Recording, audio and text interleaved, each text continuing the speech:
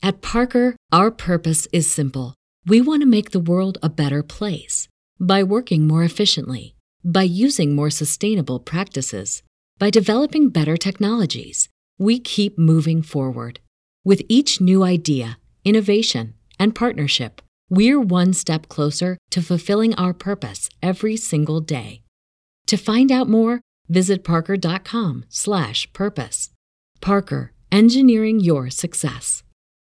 When you need mealtime inspiration, it's worth shopping Kroger, where you'll find over 30,000 mouth-watering choices that excite your inner foodie. And no matter what tasty choice you make, you'll enjoy our everyday low prices, plus extra ways to save, like digital coupons worth over $600 each week. You can also save up to $1 off per gallon at the pump with fuel points. More savings and more inspiring flavors make shopping Kroger worth it every time. Kroger, fresh for everyone. Fuel restrictions apply.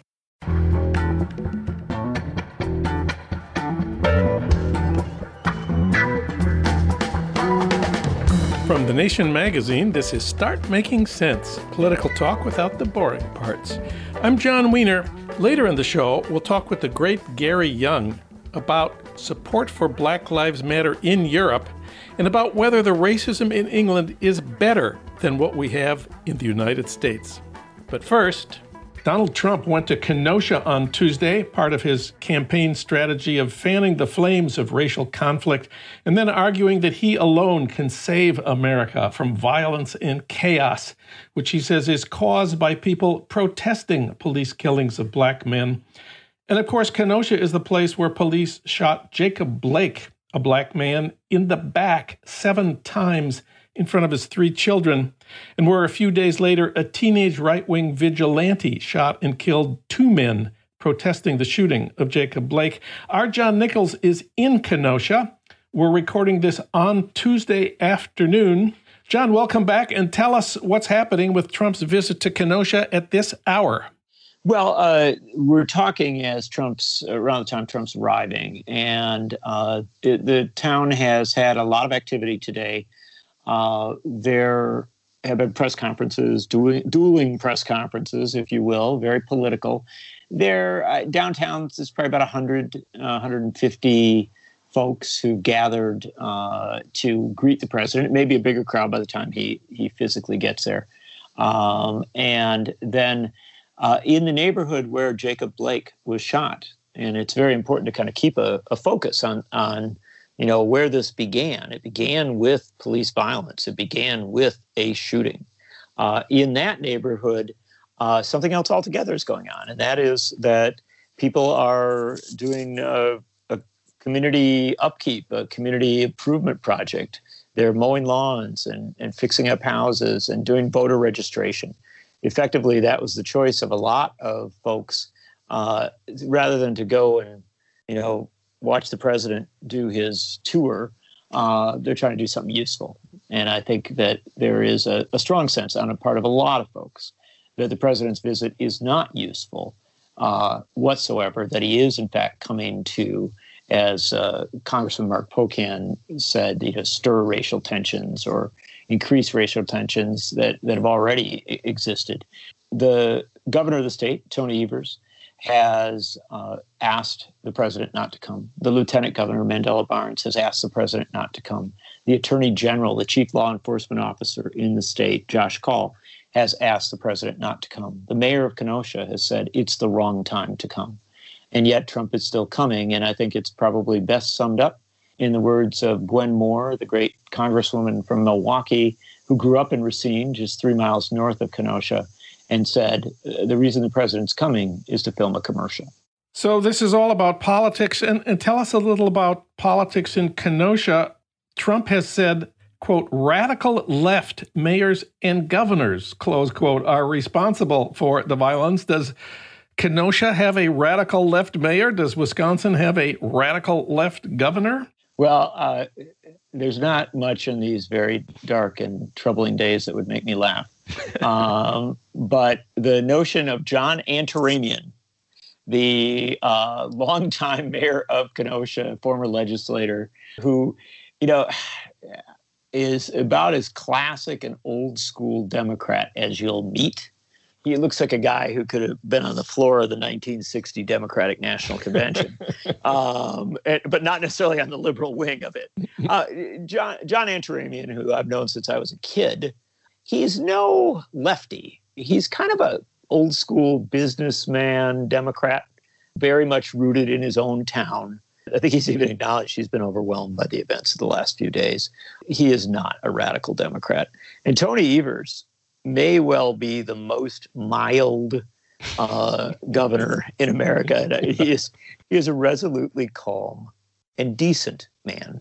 He has called out police violence. He has asked for changes in state laws that would establish use of force protocols so that the police would not start shooting, but would indeed try to dial down shooting to avoid incidents precisely like what happened in Kenosha.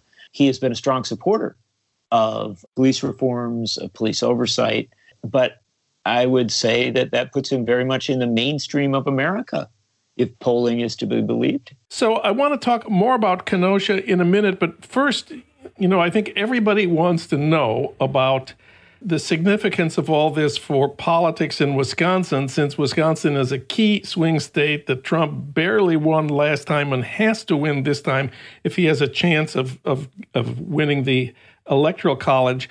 The 538 website on Tuesday has Biden at 49.9% in Wisconsin and Trump at 43.6%. Biden ahead by 6.3 for those who like the decimal points, and very close to the coveted 50% line. Have you seen any evidence that Trump's efforts to fan the flames of racial tension and exploit these shootings are helping him in Wisconsin? No, but I have heard a lot of people talking about it, and that's the interesting thing. Wisconsin is a closely divided state. You know that, and I think most people do.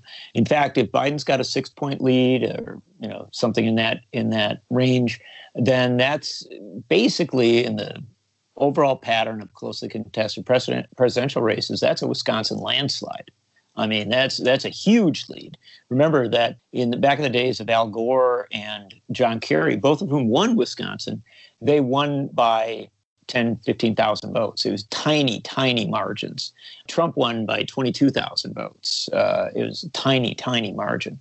So this state does divide closely on presidential races. Now, Barack Obama broke that pattern and won the state very easily. And there has historically been a Democratic lean, but it's not been a big lean. And so what Trump is trying to do, of course, is to shift the politics in the suburbs of Milwaukee, to get people scared enough to come out and vote, excited enough to back him at a time when I think a lot of people are very frustrated with his presidency and his handling of COVID-19. Because of all those realities, there's a lot of people who are sort of buzzing that there's going to be a backlash, that somehow Wisconsin is going to shift over and say, we really don't care about your massive mishandling of a pandemic and the mass unemployment that has extended from it, and the fact that you have, literally extended and fanned the flames of racial tensions, and that you've screwed up pretty much everything else. We don't care about that because you came to Kenosha and you defended an out-of-state vigilante who came in and shot 2 protesters. I know there's people who think that backlash politics could play out, but if Joe Biden and Kamala Harris want to counter it, it's not hard to do, because the fact of the matter is that what Donald Trump is doing right now is grotesque, and it's so transparent. It's so ugly and transparent that my sense is that Wisconsin will, to the extent that there are swing voters, if there are any left, that they will be put off by this. And I don't say that out of wishful thinking. I say that as somebody who's in 7th generation Wisconsin. I got pretty good roots here, and my sense is that this sort of politics isn't going to work. It will work with the people who are inclined to respond to it, but they're already for Trump anyway. Black Lives Matters everywhere in America, which includes Kenosha. I know there was a big rally on Saturday, and you were there. Tell us about that. It was great. The rally was fantastic, and the march and rally. The neighborhood where the rally or march started was up on a hill outside of downtown. And if you went to the bottom of the hill as the march began, you would see this people coming over the top and coming down into downtown. And it just kept going. There were thousands of people. It was multiracial, multi-ethnic, marching behind a sign that said "Justice for Jacob Blake." And there was simply no question that this was an expression driven largely by people from Kenosha. There were some folks from out of town, but largely by people from Kenosha who were saying, we want to deal with this thing. We really do want justice for Jacob Blake. Yes, they want to rebuild their city, and the city took a hard hit on Monday and Tuesday. There were some fires, there were some buildings that were destroyed, and people are shaken by that. There's no question. But there's also, I think there's evidence of a real understanding that Kenosha has to rebuild in a better way, that its policing does need to change. And there have been calls for the police chief to resign and for the sheriff to resign. And there have been calls for the removal of the sheriff and the police chief if they don't resign. There are also lots of other folks talking about, broader responses to systemic racism that address employment issues and education issues. So we've talked about the elected officials. Of course, there's another powerful political force that's emerged in the last few days in Wisconsin. The Milwaukee Bucks, just up the road a bit, they, of course, refused to play Game 5 of their first-round NBA playoff series in Orlando, and that spread throughout the entire NBA, and it's had a big effect here in Los Angeles, where the Staples Center, where the Lakers play, in response to demands started by the Milwaukee Bucks, is going to become a polling place for early voting. Let's talk about the political significance of the Milwaukee Bucks. Because they were responding to the shooting of Jacob Blake, and also to the mass mobilization that you've seen in Kenosha and in around Wisconsin, including in Milwaukee. Kenosha didn't just start having Black Lives Matter marches after the shooting of Jacob Blake. Kenosha has had a Black Lives Matter movement that has been very active for some time. Milwaukee has a Black Lives Matter movement that has been very, very active for a long time. With people like State Representative David Bowen and others out in the streets on a daily basis, talking about police violence in Milwaukee. Madison's had one as well, and so the Bucks asked to have a conversation with a couple of officials, including Lieutenant Governor Mandela Barnes, who is a former state representative from Milwaukee, now the number 2 official in the state, and in that conversation, they basically said, what can we do? How can we be a part of this broader activism that is taking place? How can we do something useful? And if you read their statement, it was very precise. It said that they were standing in solidarity, and they were urging the Wisconsin legislature to take up specific pieces of legislation as regards the use of force by the police. This was an incredibly savvy intervention. It was noted by everyone in Wisconsin, of course, but I do want to emphasize that it ought to be seen in the context of this broader mobilization. The Bucks chose to join into something that was already there, and from the political standpoint, because we so often go back to politics, that does have significance, because in this very closely divided state, where small moves, small steps can have great significance, and where people are worried about backlash, they're worried about all these other things.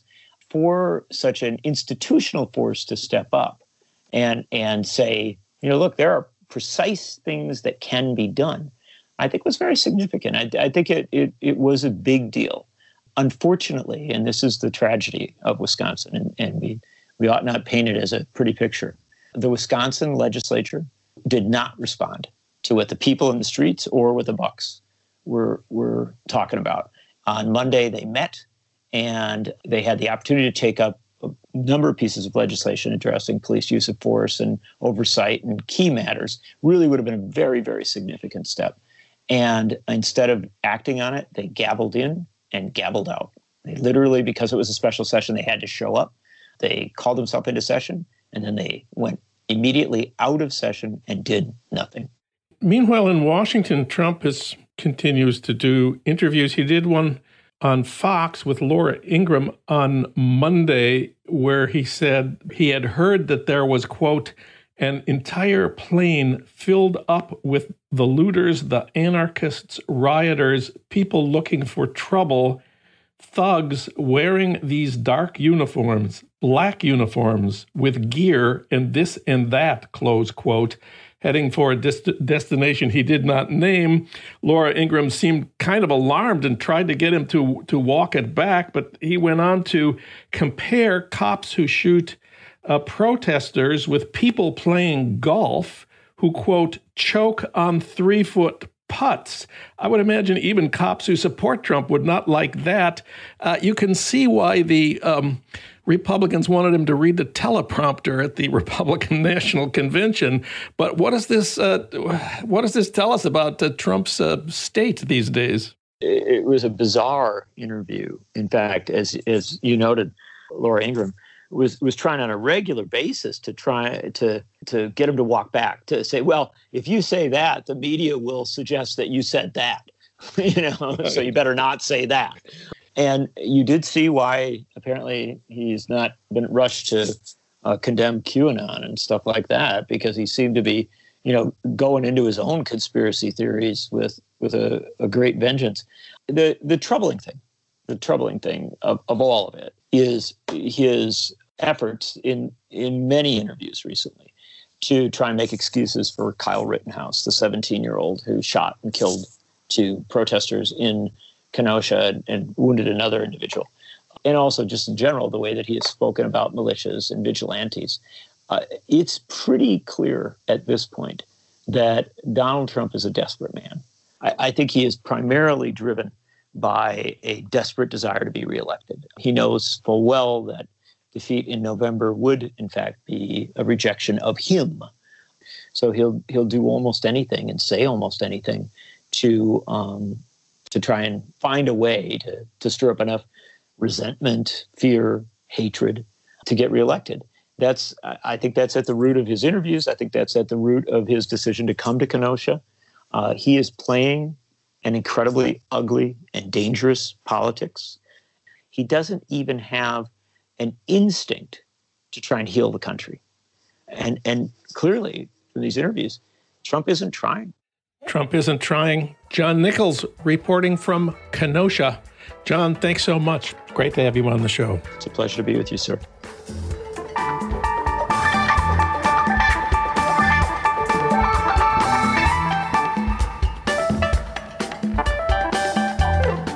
Malcolm X wrote in his autobiography, "The American Negro has no conception of the hundreds of millions of other non-whites concerned for him. He has no conception of their feeling of brotherhood for and with him." That was in 1965. And today, there's a massive international movement of support for Black Lives Matter. That's what Gary Young says. He's been a columnist for The Guardian, and he's now professor of sociology at the University of Manchester. He's also a member of the editorial board of The Nation, and he's the author of the unforgettable book, Another Day in the Death of America, A Chronicle of 10 Short Lives. We reached him today at home in London. Gary, welcome back. Thanks very much, John. Thanks for having me. This summer, you say, huge crowds gathered across Europe to express their solidarity with the rebellions against police brutality sparked by the murder of George Floyd in Minneapolis. Tell us a little about those events, the big ones and the small ones. Well, they really did spread all over Europe. So there were about 3,500 people turned out in Reykjavik in Iceland. There were a significant number in Helsinki. Close to home, there were quite big demonstrations in London. All of this during the pandemic. Some of the demonstrations got kind of testy in France and in Stockholm. And so there was this kind of pollination of Black Lives Matter, which clearly it starts well, this iteration of it starts in Minneapolis. And by the time it gets to Europe, people are kind of doing two things with it, really. One is they're expressing solidarity with African Americans. And the other is they are kind of hoping that there'll be a boomerang effect there and that they can shine a light on the oppressive racial situations in their own countries. Partly, you say, this is part of a larger phenomenon of American movies, American music, American hip-hop style dominating Europe culturally.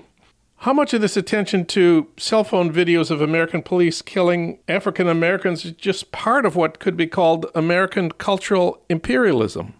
Well, certainly America dominates. America dominates our lives in a range of ways. That you can go into most bars in Britain and people would be able to, most bars may be an exaggeration, but they'll be able to tell you who the president of America is, no doubt. Several people in London will be able to tell you who the Democratic nominee. Some people will be able to tell you who his vice presidential pick was. I think if you went into American place and you said who's the prime minister of Britain, most people would know. And if you said who's the leader of the opposition, they definitely wouldn't know. And if you said when's the kind of, election going to be, then, who knows? And that's because America's more powerful. That's it. I mean, it's not because America's better or Britain's worse or so on. And that's also true for Black America. So we are more aware of Jay-Z than Americans are of Stormzy. I was more aware of African-American literature growing up than I was of Caribbean literature. That's where my parents are from Barbados, or Black British literature. I was much more aware of Maya Angelou and Alice Walker and Sawaka Shange and Richard Wright and so on than I was of Sam Selvin and Constantine and Carol Phillips and Black British writers. So America dominates, and Black America also dominates, and it dominates not just culturally, but also politically. Does the ubiquity of these cell phone videos of police killing Black people in Minneapolis and Louisville and Atlanta, does this give Europeans a feeling of superiority over America? Because whatever racial problems you have, your racism is not as violent or vicious or widespread as the Americans. Is that a general feeling? Certainly among white Britons, among them, not all of them, America is militarily superior, it's economically superior, it's politically more powerful. All that Europe has left is a sense of moral superiority. There is a notion of America being worse, that these things happen over there. And of course, there are some facts to contend with. America is a more lethal country, generally. It has a lot of guns. It executes people. Even suicide is more violent in America and more likely to succeed. So in a range of ways, America is more lethal, and therefore its racism is more lethal. In Britain, cops don't carry guns, but in Germany and France and elsewhere, they do. But the terms and conditions almost under which they would use them are going to be more restrained. So there is a sense, there can be a sense that American racism is not just more lethal, but America is a worse place to be if you're Black. Now, of course, you have to contend with that, the fact that America has a Black middle class. Europe doesn't. America's had a Black president. Europe hasn't had one and isn't going to have one for quite some time. I'd be amazed if it did. America has Black CEOs in a way that Europe does. There's a range of ways in which America is different, not least of it has centuries-old Black institutions, which Europe doesn't. So among white Europeans, there is certainly a sense that, and I've had someone say this to me, well, that couldn't happen here, or at least that doesn't happen here. Yeah.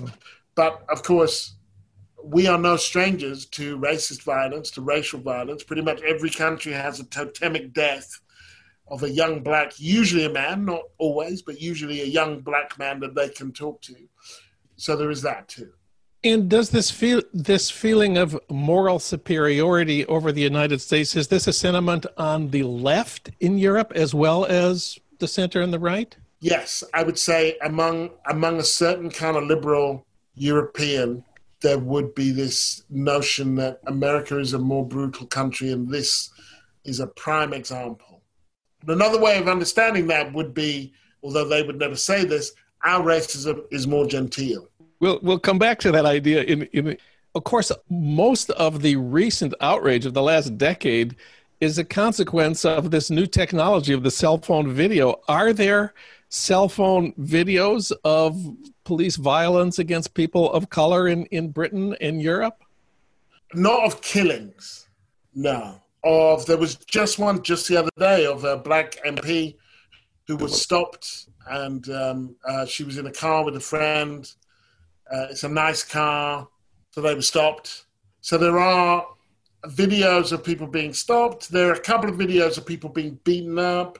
I cannot recall any of anyone being killed in the kind of tradition of, in the way of Tamir Rice, George Floyd, Walter Scott.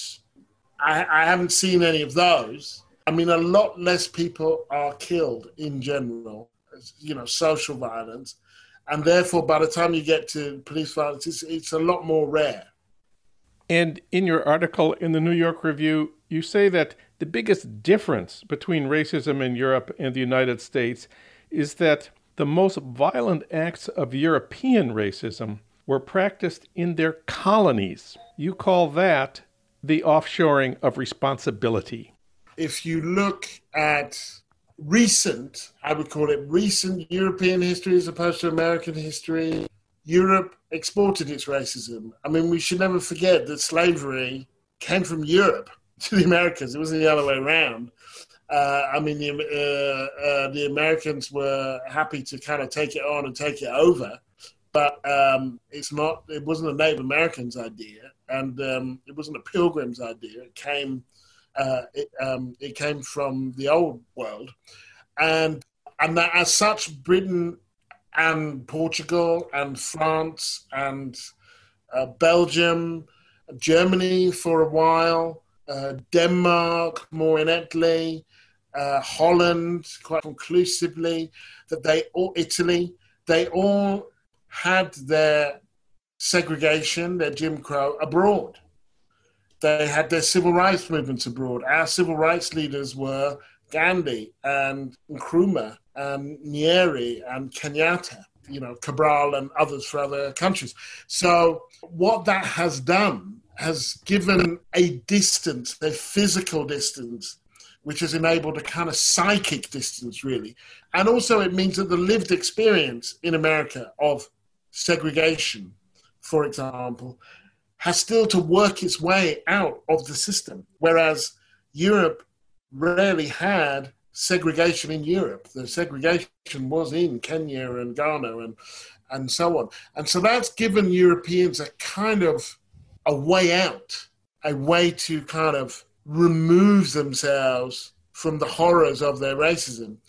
I like to say when I'm doing events about race and history and so on, I say it's weird because people say we won the war, even if they didn't fight and they weren't born. And they say we won the World Cup, even if they didn't play and even if they weren't born.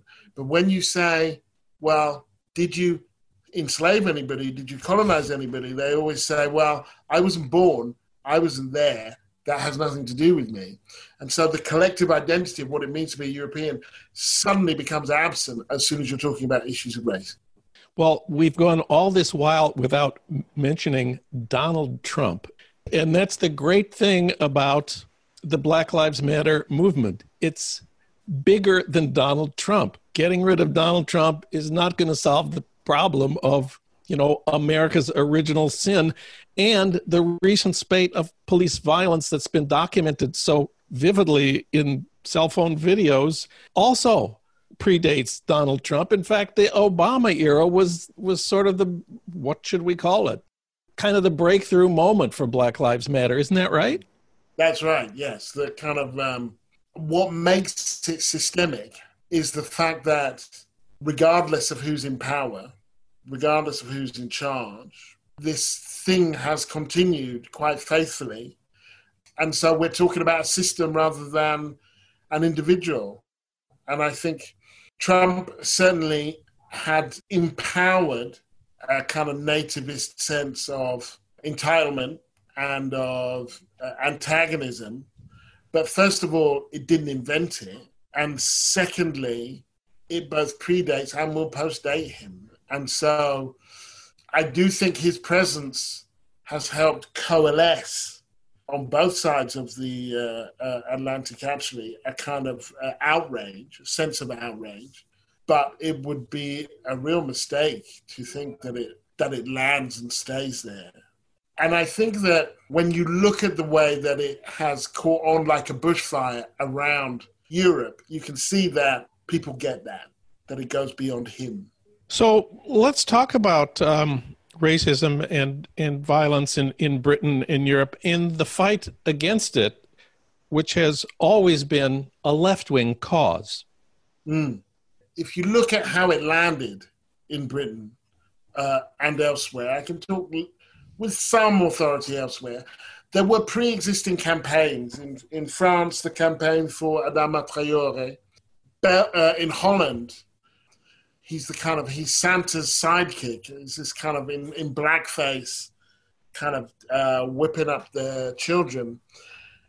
These are campaigns been going on for a long time, but they found a force in this moment. But what we don't have in Britain and elsewhere in Europe are institutions, either black churches or a black bourgeoisie, as you do have in America, or organizations like the NAACP or Urban League, or organizations that have been around for at least 100 years, who have roots either in a community or in the polity. We don't have a congressional black caucus. We don't have any of those things. And so even more than in America, these moments act like floating signifiers, and they attach themselves to whatever's going on. And then they kind of develop a life of their own. So in Britain, it's been not primarily, but it's been about statues and statues to slave owners and so on, and decolonizing the curriculum. It's possible in England to go all the way through school and not know about the empire in a way that I don't think it's possible to go through even a southern school in America and not know that there was segregation or that there was slavery and that they were a part of it. There was the pulling down of the Edward Colston statue in Bristol. And who's he? Who is he? Edward Colston was a slave trader, 19th century slave trader. There was the defacing of the Leopold of Belgium, who did absolutely appalling things in what is now Zaire in the Congo. So his statue was defaced in Antwerp, and I think in Brussels as well. There was a statue defaced in Portugal, I think. I think Lisbon had its biggest anti-racist demonstration ever in response to Black Lives Matter. Now, given that Portuguese decolonized in 1974 and has a significant number of black people, that tells you something about the kind of power of this moment. And in most places, people are saying the same thing. If you think this is just about America, you've got another thing coming. We need to talk about what's going on here. In France, deaths in police custody. Similarly, in Britain, significant discrepancies in income, unemployment, and so on. And in Britain, and I would suspect the rest of Europe, but in Britain, I can tell you for sure, significant discrepancies like in America over who was suffering and dying from COVID. Meaning, if you were black, Bangladeshi, Pakistani, you were massively more likely to suffer and to die. If you were Indian, you were significantly more likely. All of these, so it landed in this place. You say you've often been pressed to concede that things are better for black people in Britain than in the United States, and that you should know, since you've lived in both places. What do you tell the people who press you on that? Well, that's right. I mean, I lived in America for 12 years as a Guardian correspondent and a Type Media fellow and a Nation columnist. And when I said I was going back to Britain, which was during 2015, during the height of Black Lives Matter, and people said, are you going because America is so racist? And I would say, well, if I was leaving because America is so racist, do you think I'd be going back to Britain? Particularly here, they want to say, where is better? And I generally tell them, well, there is no better kind of racism. And so I'm not going to start playing the game of kind of, well, where would you rather be discriminated against? All of these places have their challenges. And as someone with kids who were born in America and have dual citizenship, it's not like I think, well, if you go to one of these two places, your life will be fine. You will have no problems. You will have different problems and different opportunities in both places. There is no better kind of racism. Gary Young wrote about what Black America means to Europe for the New York Review. Thank you, Gary. It's great to have you on the show. Thanks for having me.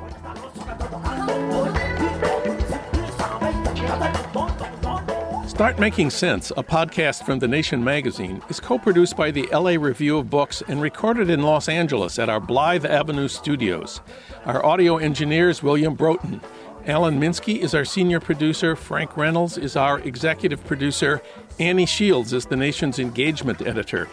D.D. Guttenplan is editor of The Nation. Katrina vanden Heuvel is publisher and editorial director of The Nation.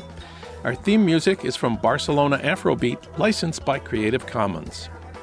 For more principled, progressive journalism from The Nation, you can subscribe online to our print and digital magazine at thenation.com/podcast subscribe with this special discount for Start Making Sense listeners.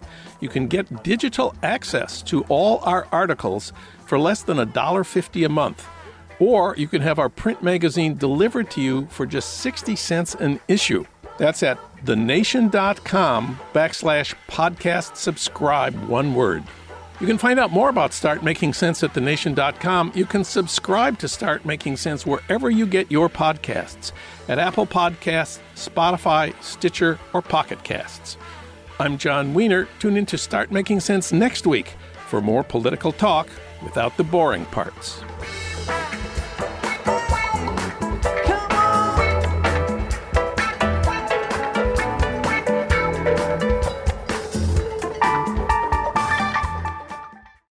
When you need mealtime inspiration, it's worth shopping Kroger, where you'll find over 30,000 mouth-watering choices that excite your inner foodie. And no matter what tasty choice you make, you'll enjoy our everyday low prices, plus extra ways to save, like digital coupons worth over $600 each week. You can also save up to $1 off per gallon at the pump with fuel points. More savings and more inspiring flavors make shopping Kroger worth it every time. Kroger, fresh for everyone. Fuel restrictions apply.